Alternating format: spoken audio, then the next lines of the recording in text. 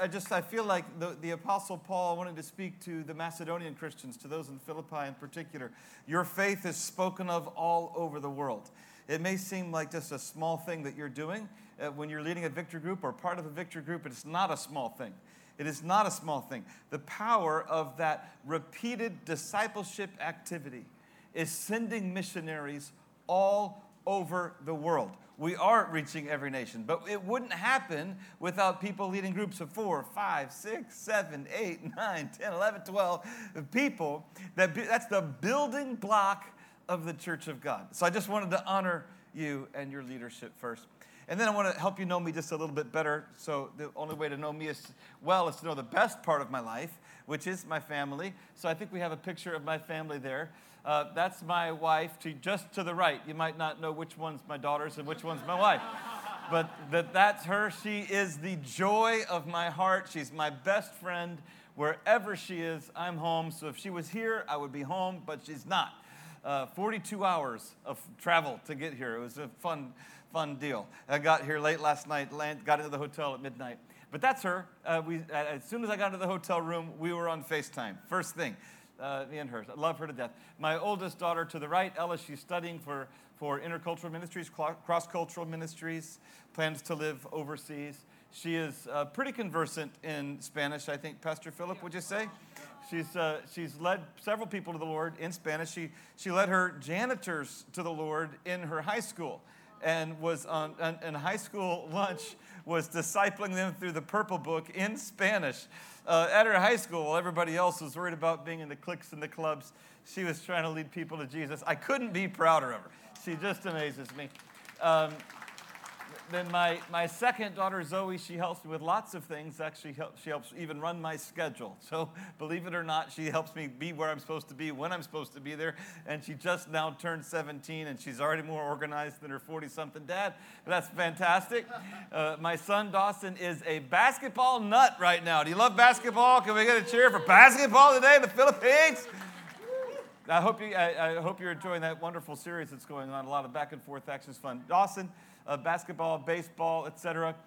He led his best friend to the Christ just a few weeks ago, and we're meeting at a little fast food restaurant every week for his best friend and one other friend to go through the Purple Book with us.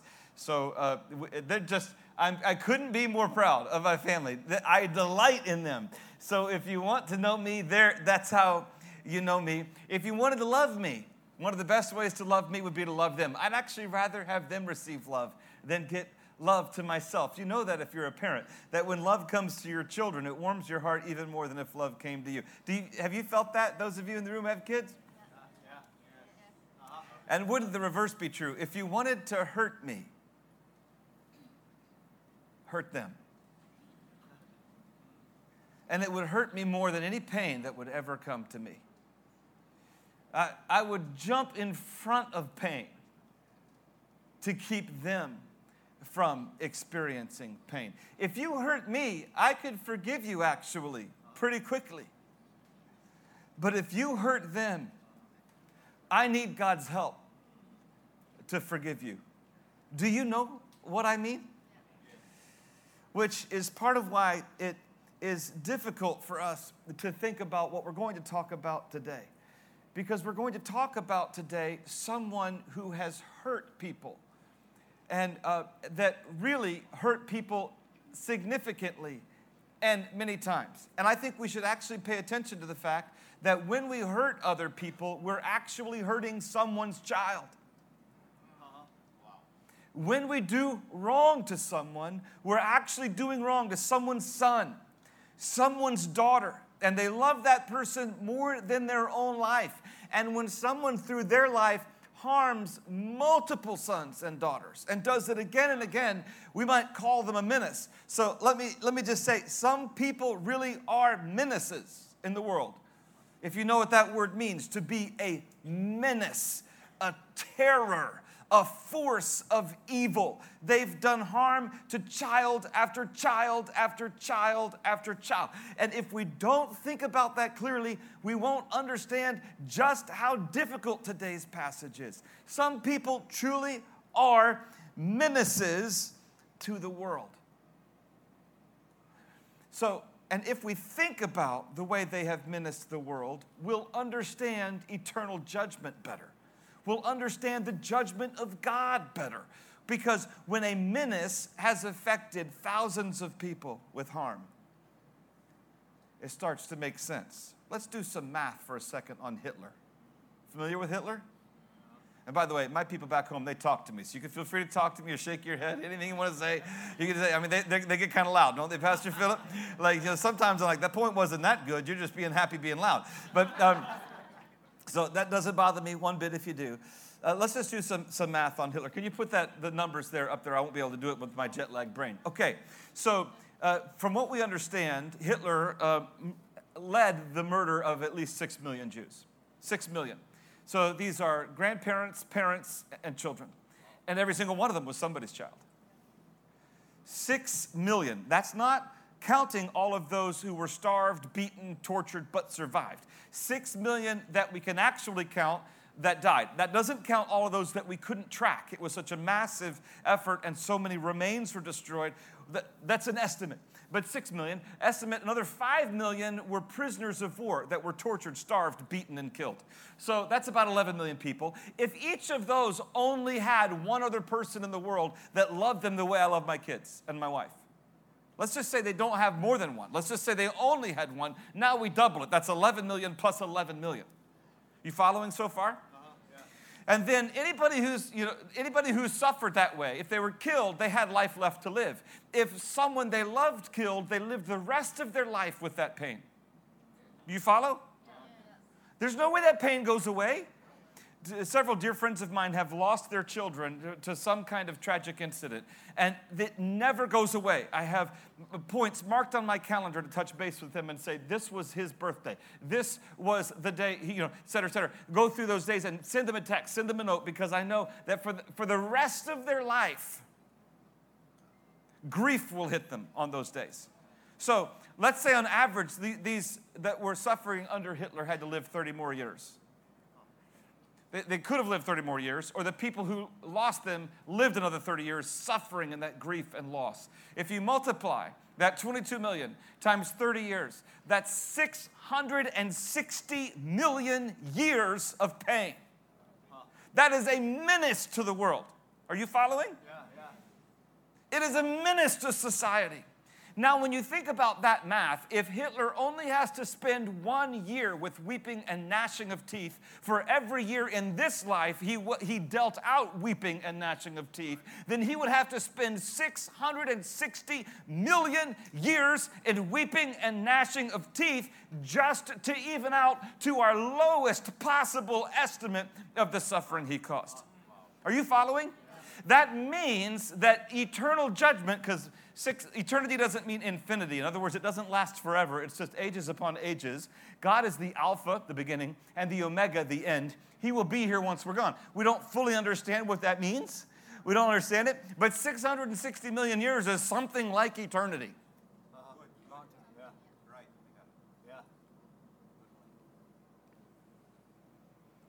And when we contemplate people who have been a menace to the world, eternal judgment begins to make more sense.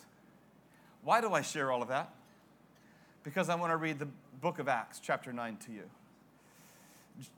Acts chapter 9, beginning in verse 1. You can open your Bibles or turn them on. Acts comes right before the book of Romans. It's after the 4 Gospels, Matthew, Mark, Luke, and John. If you're just paging through it and you're new to the Bible, that will help you find it about 2/3 of the way through your Bible. Acts chapter 9, I just want to read 2 verses, and I want you to remember what we said about being a menace. But Saul, still breathing threats and murder against the disciples of the Lord, went to the high priest and asked him for letters to the synagogues at Damascus, so that if he found any belonging to the way, men or women, he might bring them bound to Jerusalem. Now, there's more to read in that passage, but I want to stop there for a moment because we normally read right past it.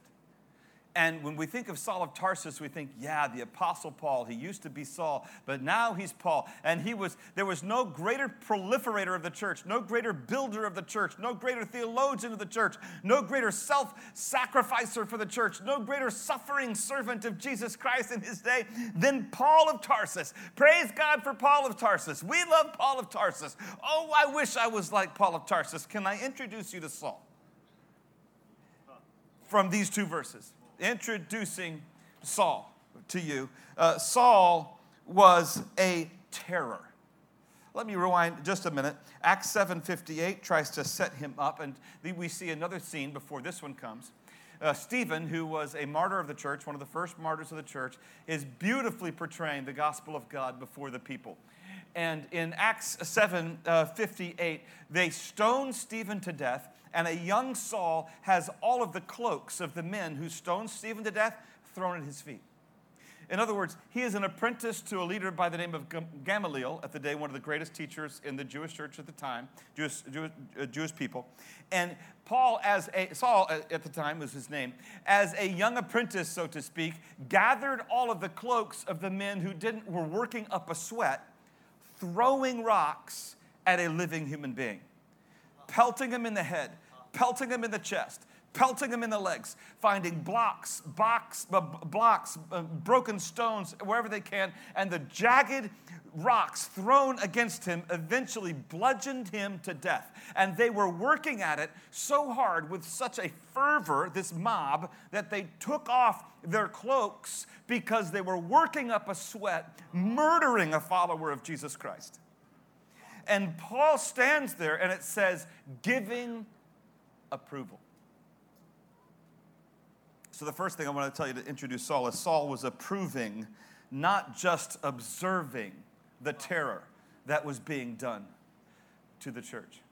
He stood there happy as he watched a man stoned to death. Then back to chapter 9, verse 1. It says that Saul, still breathing threats and murder against the disciple of the Lord. Now, it's an interesting phrase here. Some translations say breathing out threats, but actually, literally, it's more like inhaling threats in the original language. And it's not a phrase that we have in English. You may have it in Tagalog, but I wouldn't know it, so I can't share it with you. I know there's not a direct translation for English. This is a good translation. Still breathing threats. Doesn't say breathing out, doesn't say breathing in. What does that mean? It's like threats and murder were the air he breathed. It's a way of saying he lived for this. In the States, the closest phrase that I know that we have is, what gets you up in the morning? We often ask people that, to talk about their purpose, to talk about their joy, to talk about what energizes them and keeps them going. If he was honest, and if this passage is true, and this is the Word of God, so we believe that it's true, right? This is giving us an accurate description of Saul of Tarsus. What got him up in the morning? Killing the sons and daughters of Christians. So Saul lived to murder, but he settled for chains. Saul lived to murder, but he settled for chains. And often when we read this just briefly, and we don't pay attention to what it's saying, we see that he asks for letters so that he can bind them and bring them to Jerusalem. And we think, so they're just going to have to face trial, and maybe they got off. No, he would rather kill them. And if they resisted or if they blasphemed, he would find a way and would kill them. When you hear what is said about him later on, we realize that he was terrorizing the church. And the binding and gathering, think about what they did to Jesus when he was bound. Did they treat him kindly? Was there a rule of law?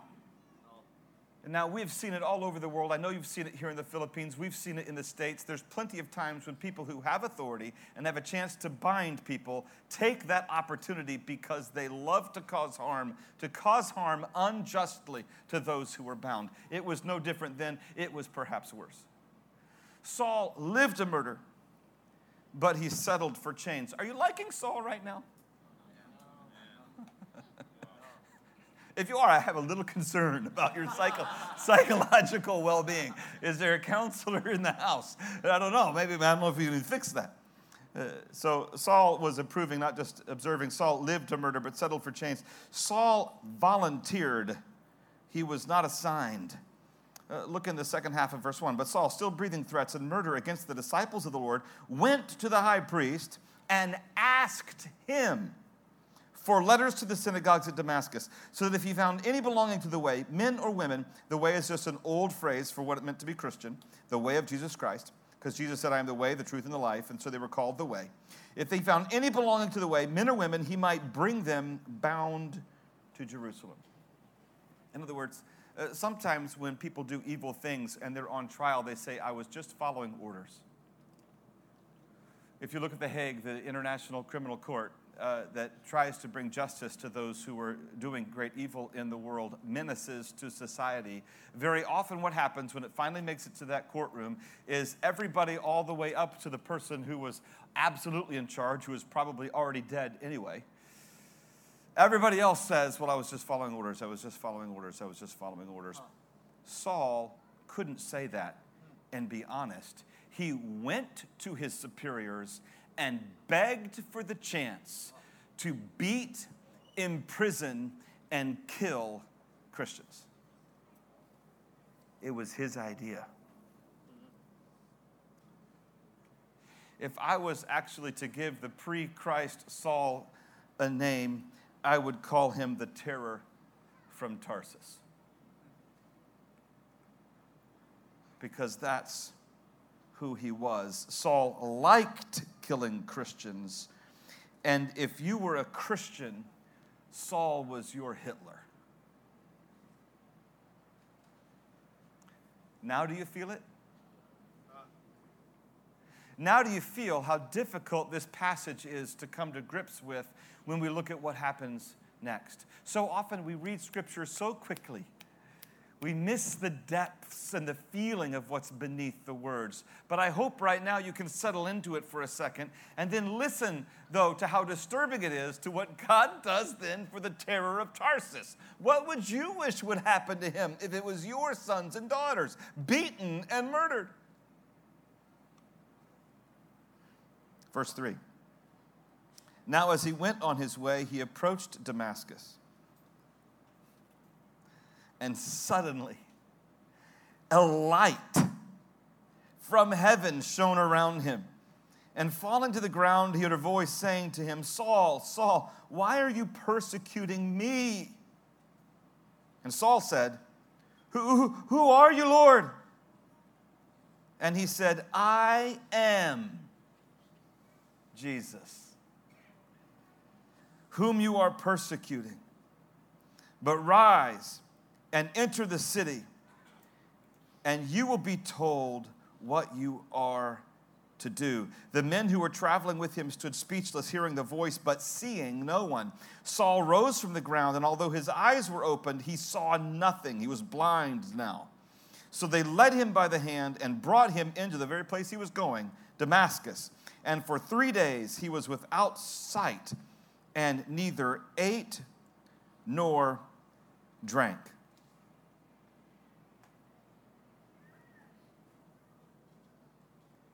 When I enter into the emotion, I showed you my family. Saul killed my son Dawson.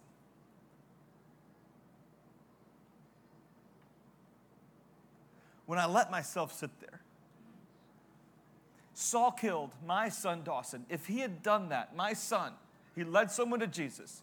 He's taking him through a purple book. He's a devoted follower of Jesus Christ, wants nothing more than for the people he loved to be with God for eternity. And because he did that, Saul kills him. And God rescues Saul? It doesn't destroy him. Nobody else receives a vision like this from Jesus. Other than the apostles, nobody gets any more clear presentation of the person of Jesus Christ than Saul, who now, because he has seen Jesus, is named an apostle, called and sent by God. Nobody else gets that good of a treatment from God. As a matter of fact, the people who were there that day, they don't see Jesus. They hear a voice, they're not allowed to see him. Paul gets this vision, Saul gets this vision of this glorious light and the presentation of Jesus directly to him, and nobody else gets it, but he's a murderer, he's a menace, he's the terror of Tarsus.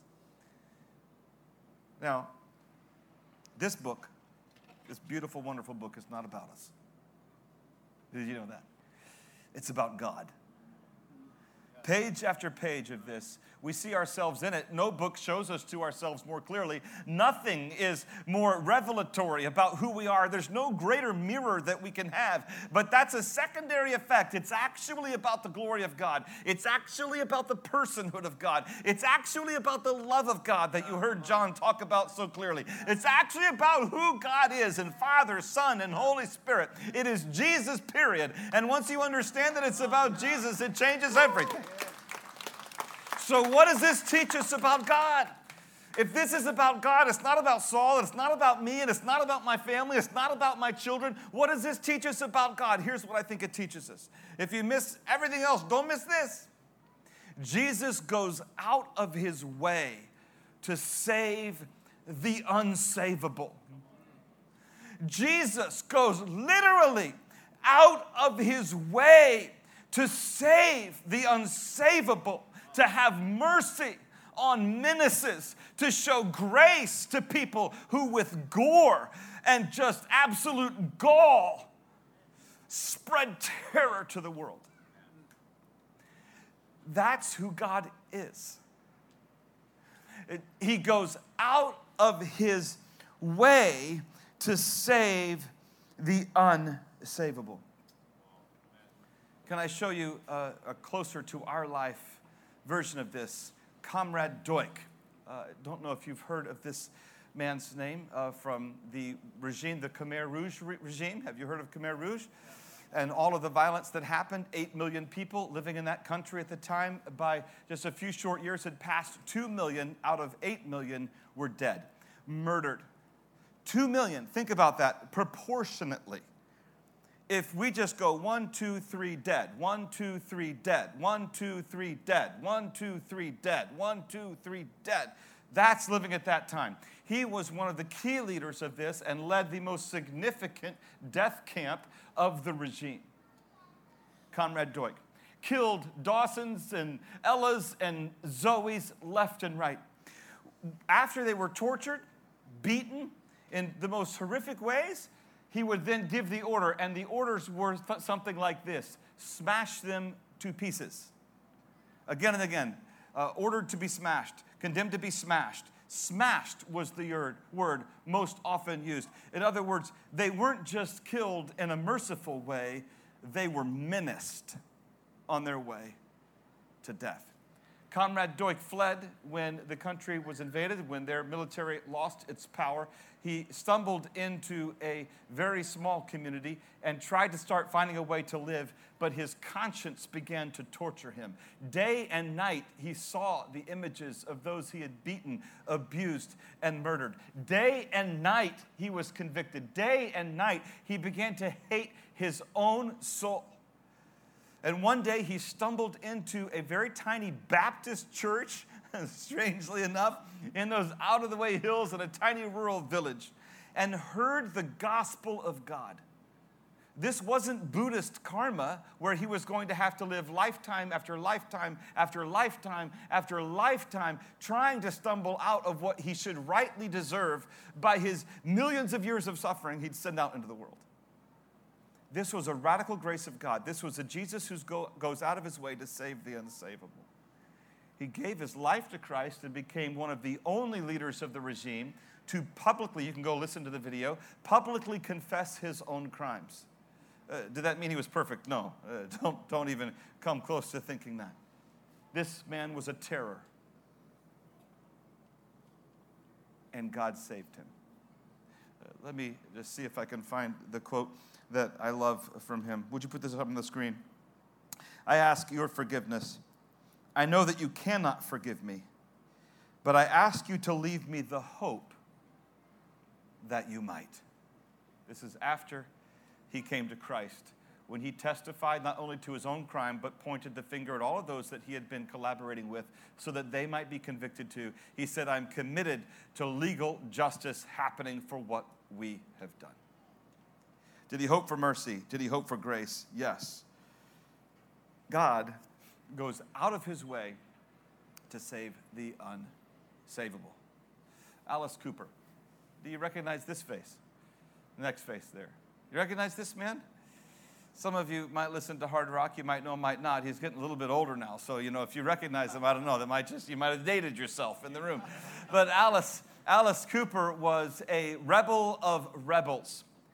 He led an entire generation into drug abuse, sexual promiscuity, violence at times. He glorified violence through his songs. Look at the makeup that he would use. He was strung out on cocaine, looked in the mirror, and he realized that his face, though it didn't have makeup on it, looked like his makeup. That's how he talks about the moment when he came to Christ. Looking in the mirror, he was terrified by what he saw. He didn't want to live anymore. He said, I no longer want to live. Put that quote up from Alice Cooper. I'm tired of this life, and I know that this is right. When the Lord opens your eyes and you suddenly realize who you are, and he was terrified by it, discouraged by it, felt like who could ever love me? And then you realize who he is. He had a radical encounter with the grace of God. Says that all of my rebellion before was just fake rebellion. None of that's rebellion. That's what everybody's doing anyway.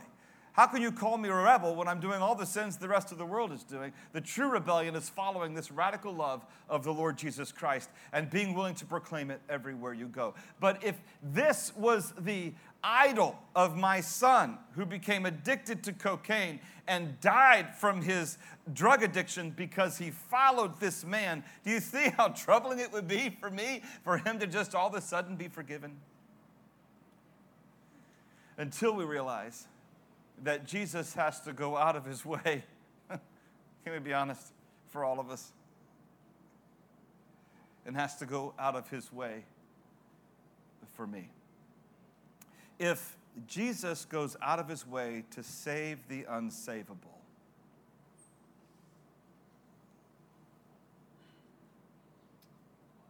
so should we.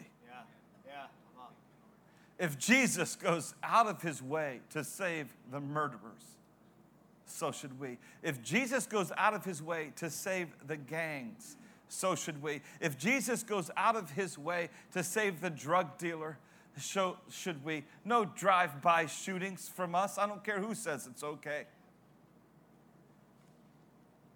If Jesus goes out of his way to save the person who has abused him, I should go out of my way to save the person who has harmed me. If Jesus goes out of his way to save the unsavable, forgive the unforgivable, then I can go out of my way to forgive who seems unforgivable, to save those who seem unsavable, to never give up on pursuing those who most desperately need the grace of Christ. And if I get to heaven and I find out that in the last moment of his life, Hitler said, Lord, have mercy on me, before he killed himself. And for some reason, God, who is compassionate and gracious, slow to anger, and abounding in love, decides to let him come in as one through the fire, everything burned up, smelling of smoke, and maybe he's homeless in heaven, but he's there. If I won't have him to dinner in my heavenly home, I haven't yet understood grace.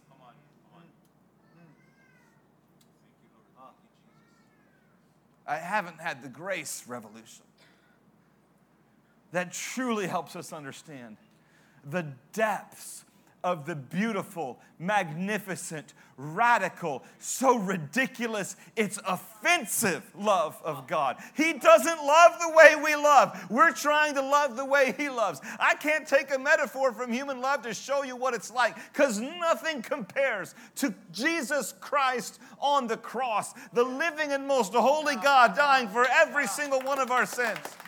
For every terror of Tarsus, for every menace in Manila, for every evil and awful and abusive person. That's why he died.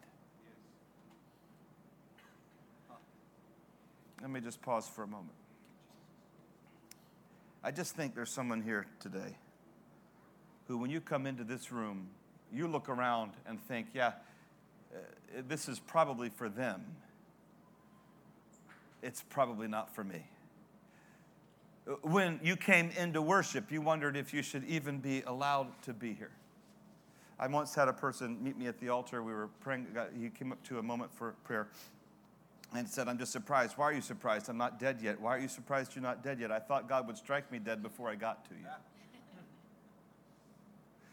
And when he shared the awful things he had done, I realized why. It was just shame. We all have it. I remember a man confessing to me in church the sexual abuse that he had committed to children, and then going that very day to confess it to the family and the police. And when he called me from prison, he said, Pastor Dave, I'm finally free. This is where I belong, but God has given me grace and mercy. I have to pay the price for what I've done, but I'm so grateful that he loves me and hasn't discarded me and thrown me away. He was abused himself. If you have done something that makes you say, I don't think the mercy of God can reach me, I'm telling you that's a lie from the pit. Because the enemy comes to steal, kill, and destroy, and he doesn't want you to believe that God could have mercy on you. But he's going out of his way for you. He would chase you to the ends of the earth. Would you bow your heads with me and close your eyes in prayer? If you would just say, Dave, as you're speaking, that's me. If I'm honest, I'm not sure God would want this person that I am. You don't know what I've done, Dave. You can't tell me anything that wouldn't surprise me. I've been in ministry long enough to hear the worst unimaginable things. But every head bowed and every eyes closed, I just want you to have a private moment with the Lord. If that's you and you say, boy, I need the mercy of God, I'm just not sure it could even come to me. Would you just, heads bowed and eyes closed. I know that was a loud moment. I'm not sure what happened there. But just keep your head bowed and your eyes closed. If that's you, would you just slip up your hand to me and say, I need the mercy of God. I'm just not sure it would come to someone like me.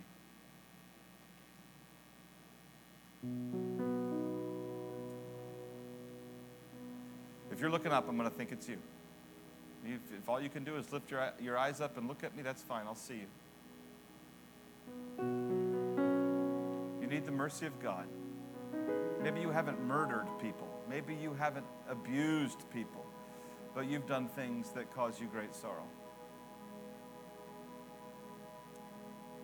Yes. Thank you. Anyone else? I see you. I see you. I see you, brother. Someone else. I know he's speaking to you. You might even be fearful to even raise your hand. You say, I don't know how God could have mercy on me. He made today for you. He designed today for you. I believe he had me travel 42 hours just for you. The rest of what I'm doing here is probably just add-on and bonus and benefit. He's here for you. If that's you and you were one of those who raised their hands, I just want you to encourage you in your mind, and you don't have to say it out loud. God can hear our thoughts before they're formed on our lips. Would you just say, Lord, have mercy on me, a sinner? Lord, have mercy on me, a sinner. Yeah, I see some of you with hands cupped upward. That's a beautiful thing. Or hands still raised. That's fine. Lord, have mercy on me, a sinner. I know I can't earn your forgiveness. I can't earn your grace. Would you wash me? Nobody else can make me clean. Only you can make me clean. Cover me in your blood. I want to live for you. Like Saul lived for you the rest of his life, would you help me live for you the rest of my life? Whatever pain and sorrow I've caused, help me to multiply even greater grace and good. And Lord, I receive your forgiveness. Help me to believe it. In Jesus' name. And keeping your head bowed and your eyes closed, if you would say, Dave, I'm not in that group, but I'm in a group. I've got some people that it's hard for me to forgive. It's hard for me to even believe still that they could be saved. Maybe it's a hardened person who pushed away the gospel many, many times, but God's saying don't give up. Maybe it's someone who's done some harm, and it's so great that it's difficult for you to think about reaching them, but you know you have someone in your life that God is asking you to go out of your way for, to bring mercy of God. Would you raise your hand and say, I know who God is bringing to my mind. that I need to go out of my way to bring the mercy of God? Yeah, just raise your hand. We're going to lift our hands in prayer to God for these people. Anyone else? Yes? Ask God to bring them to mind. That lifted hand is your way of saying, God, I'm listening and I'm going to do my best to go out of my way for them. Lord, we lift our hands to you for those that we are tempted to give up on, tempted to walk away from, tempted to discard, tempted to forget. Lord, don't let us forget them. Lord, don't let us give up on them. If you went out of your way for us, you want us to go out of our way for others. Break our hearts for them. Break our hearts for them. And Lord, we pray right now on their behalf that you would take away their heart of stone and give them a heart of flesh, that you would place your spirit within them and move them to obey your commands and decrees. We pray that those who seem right now to be the greatest opponents to the gospel would become the greatest advocates for the gospel. We pray right now that those who are converting people to atheism would soon be converting people to Christianity. We pray right now for those great leaders of our culture who are leading the culture the wrong way, that you would change their heart and they'd lead our culture the right way. We pray for disciples in every corner of our societies around the globe that are people who nobody ever thought Jesus could save them. But would you go out of your way? Would you give them visions? Would you give them dreams? Would you give them miraculous signs, Lord? And we pray that you wouldn't give up on anyone, no matter how much they have menaced us or others. Show us what we can do to join with you. In Jesus' name we pray. Amen and amen. Would you stand with me?